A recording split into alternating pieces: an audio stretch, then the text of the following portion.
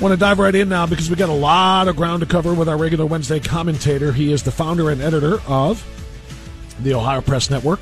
He is also our State House correspondent covering all things from Columbus here on AM 1420 The Answer, and he's my co-host on our podcast. We'll have another new episode tonight called Talkin' Smack with Bob and Jack. The Jack refers to Jack Windsor. Jack, good morning. Good to have you back, my friend. How are you? Why do you always bring that crowd of people with you to follow you around everywhere?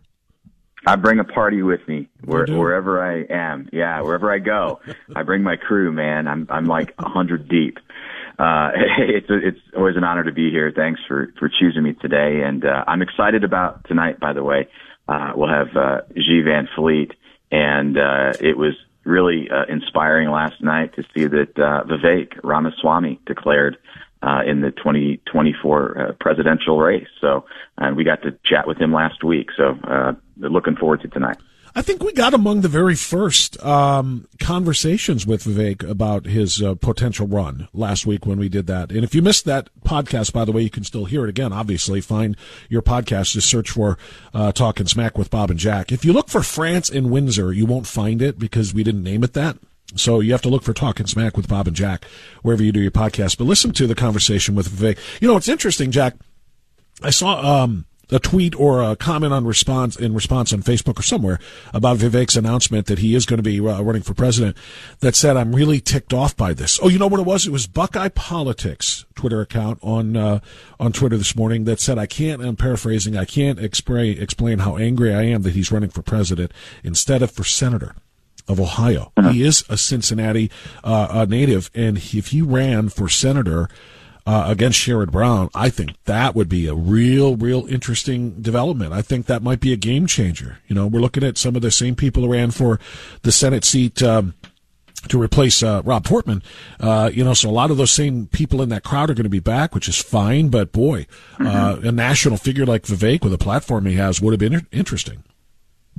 Yeah, it really would have been interesting. I think you're going to have a similar cast of characters. I talked with Bernie Moreno yesterday.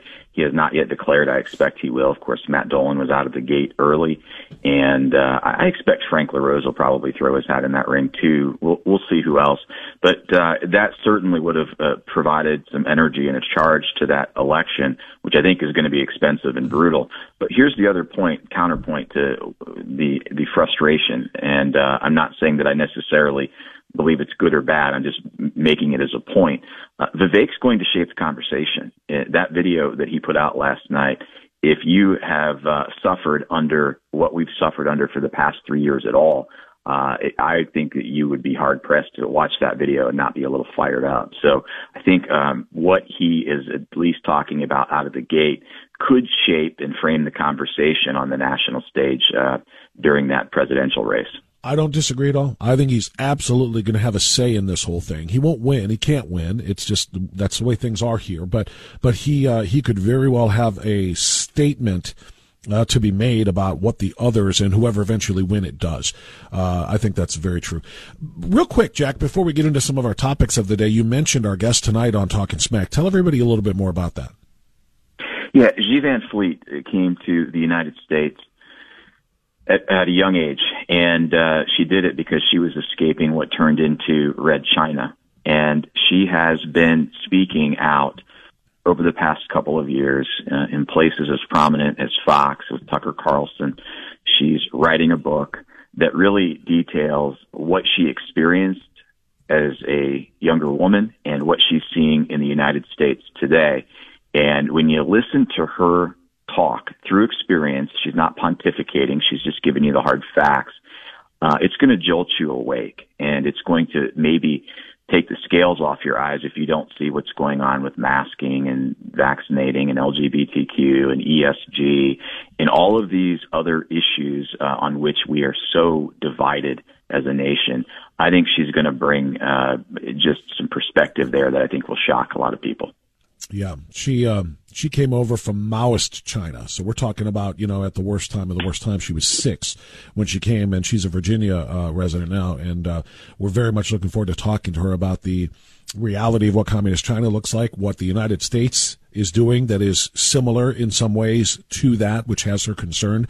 But also, we'll talk about the prospect of war with China, given, the aggressive actions between the violation of our sovereign airspace, to the saber rattling over Taiwan and more. So it'll be very interesting to have that conversation tonight with her. Okay, Jack. I want to dive into Ohio. By the way, I'm going to start with East Palestine because we should, because the federal government won't, because Governor Mike DeWine won't even declare it an emergency, despite all of these extraordinary videos of people like J.D. Vance scraping the bottom of a creek bed and watching the toxic chemicals rise into the water. I saw another one where somebody threw a heavy rock into the creek and it, of course, splashed. And then as the splash settled, you saw just all of the toxins rising again to the surface. And Mike DeWine hasn't declared that contamination of groundwater and probably soil, along with, of course, the nauseous fumes that people continue to say they smell and that are making them sick.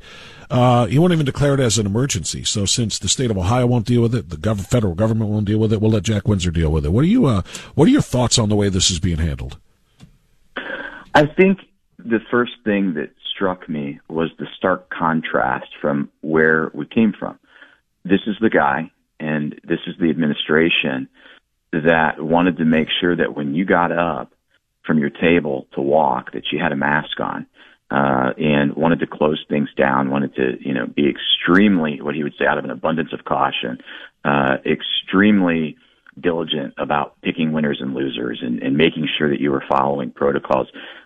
When, no more than 2% of the population at one time had the virus, it appears, if my recollection of those numbers serves me correctly. But now here he is at the same time, almost the same time, just saying, look, yeah, you can go back to your homes. It's safe. The air's safe. The water's safe. It's just, the contrast is stunning to me, isn't it? I mean, what was spilled on the ground is really one of your worst nightmares. That liquid vinyl essentially is extremely deadly. Vinyl chloride, it's called. Vinyl chloride, yeah. And then when you light it on fire, it creates a noxious gas that the Germans used in World War I. So I guess I'm a little struck by it. And yesterday, Governor DeWine kind of called JD on his bluff, if you will, and he went with Mike Regan, who's the EPA administrator, to a woman's home in East Palestine, and he drank the water, which you and I both know that is a political move, and it was made to help people feel more comfortable with what's going on. Well, there. It's also not provable, to my understanding, Jack. Did you see a different video that I did? Because from my understanding, and the only thing that I saw was they had a video of him drinking a glass of water. We don't know if that was poured from a bottle of Smart Water or a bottle of Dasani, or if it was taken from the tap. Unless he filled it from the tap in a video I did not see, then I'm not going to believe he drank the actual tap water. Yeah, see, how do we get there, right? We got there because of people like Anthony Fauci. We got there because of people like Bruce Vanderhoff and Amy Acton, who over the course of 2 or 3 years, everything they said and claimed to be completely accurate ended up being wrong. So here we are, where we have a governor drinking water. I did see a video where it appeared to come out of the tap. But here's the challenge. I'm glad to hear that. I did not know that. But first of all, I didn't see that video. I only saw the one where he was drinking, and nobody knows where it came from. But if he did drink something straight out of the tap, here's the thing: to say, "See, look, it's fine, it's safe. Look what I'm doing." Okay, drink it daily. Drink it daily for the next week, 2 weeks, 3 months, 4 years. What kinds of toxins and contamination is in that water that we don't know what impact it's going to have on people's health in the long term? It's just like the shots. We don't know what the long-term ramifications are going to be, and they're going to be like, look, the only thing I feel is a little pain from the pinprick in my arm, but everything else is great for now. But what about in the future? That's the thing they don't tell us. Well, what's interesting is let's backtrack. So it happened on February 3rd. Donald Trump decided that he was going to go. All of a sudden, Pete Buttigieg. All of a sudden, the EPA. all of a sudden, well, Mike DeWine, I'll give him credit. He was there sooner. But on a federal level, once Donald Trump decided he was going to do something, everybody started moving, which to me is disgusting. It's the politicization of, a tragedy, an ecological disaster. And that's what it's being used for. But, the transportation secretary, when this happened, he was out flapping his gums about how we're inherently racist and that, impacts transportation and infrastructure. Yeah. And, on President's Day, Joe Biden's over, talking to his guy there in Ukraine. And, the EPA administrator last Saturday actually was going to go to Africa, for, some mission. And, when that was discovered, he canceled that trip because it didn't look good on him. So once Donald Trump does something, now the Biden administration and the left wants to chime in and, a little too late for me. Yeah, I completely agree. Jack, let's transition now to the State House, and we can, if you want, we can even cross these subjects over because, and maybe I haven't paid enough attention, but I haven't heard a whole lot from Ohio State representatives also about East Palestine. And it's, I don't know if they're over there, demanding answers as well, or just the representatives in the districts or not. But at any rate, let's talk about what they are doing. The legislative agenda put forth by the, quote-unquote speaker, and I'm sorry I'm going to say it that way for a long time, Jason Stevens came out last week, and we were told that it was going to be a conservative dream by a few people who knew what it was going to contain in advance, and we had nothing to worry about this partnering with Democrats. It's going to be a conservative agenda. Well, you can report on this better than most. How conservative is it, and is there anything glaring missing from it? Yeah, so I'm going to dive right in, and I'm going to sprint through these, and then, we can come back up for air and talk about them if you want. Okay. On the economy, Stevens says he plans to lower state taxes, invest in economic projects throughout the state, fund affordable housing, not allow ESG restrictions on investments of government funds. Regarding families, he said the House will make adoption more accessible for families, prohibit biological males from competing against biological females, fund initiatives for Healthy Start programs for moms, and address infant mortality, preserve the role of parents in education of their kids.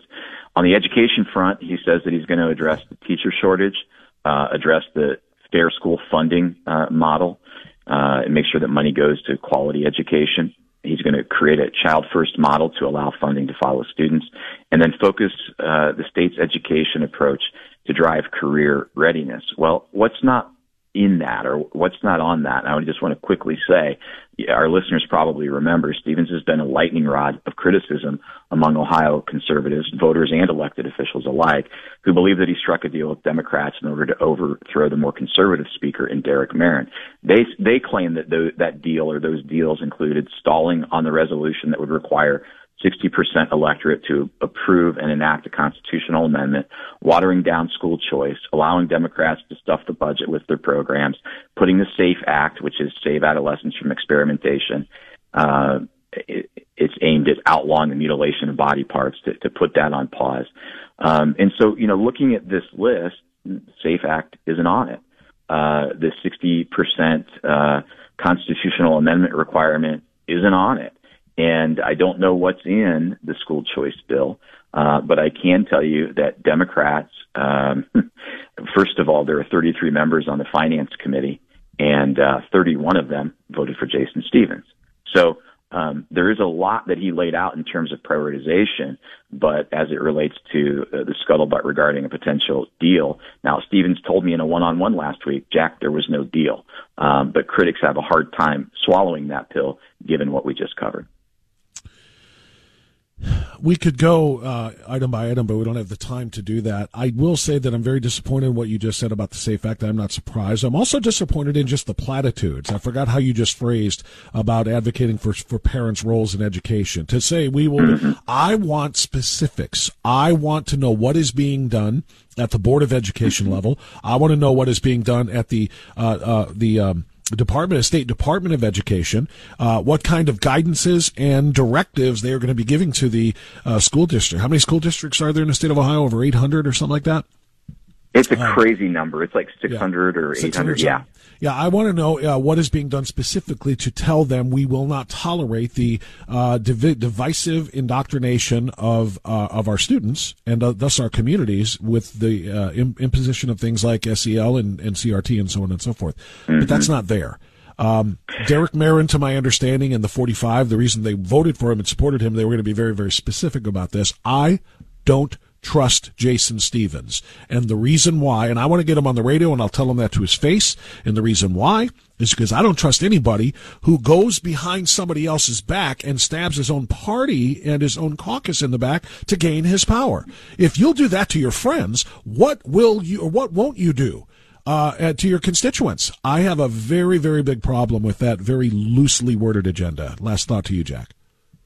Yeah, there's doing the right things, and then there's doing the right things right. And I say that to point to the fact that you're going to have to look at what's in the bill when it comes out. And so as it relates to preserving the role of parents in education, critics would say, well, even addressing the issue that schools are hiding policies on gender and sexual orientation discussions, okay, if it comes to the forefront and they're able to see it, why aren't we outlawing it altogether? Is that going to happen? And then the focus on career readiness in the state's education programs, I asked Stevens if this would give radical culture companies like Intel carte blanche power in promoting pro-abortion, pro-LGBTQ agendas, and I'll publish what he said later this week. So there's a cliffhanger for you. Very good. Jack Windsor, great information today. Looking forward to a great conversation with G. Van Fleet tonight on our Talkin' Smack podcast. So everyone, make sure you find that on your podcast platform, whichever one you use. Look for Talkin' Smack with Bob and Jack. And, of course, click on and subscribe to the Ohio Press Network, which, of course, is Jack's tremendous.com, the OhioPressNetwork.com, which is Jack's tremendous news publication. Jack, thank you. We'll talk to you soon. Thanks, Bob. 3-star General Michael J. Flynn, head of the Pentagon Intelligence Agency, knew all the government's dirty secrets. He was one of the most respected generals in the military. Flynn knew what the intel world had been up to. He understood its funding. He ordered the first audit of the use of contractors. This set off alarm bells. The explosive new documentary, Flynn, Deliver the Truth, Whatever the Cost, uncovers the facts behind this scandal. Flynn told the truth. He was the most dangerous person for Donald Trump to hire. I find out the worst enemy that I'm going to face in my life is right here in America. They took my assessment and they wanted me to change it. And I was like, I'm not changing it. They had to get rid of Flynn. With in-depth interviews, archival footage, and never-before-seen personal records of the man behind the headlines. I just felt like I was drowning. Flynn, Deliver the Truth, Whatever the Cost. Available now. Watch it today. Go to salemnow.com. salemnow.com.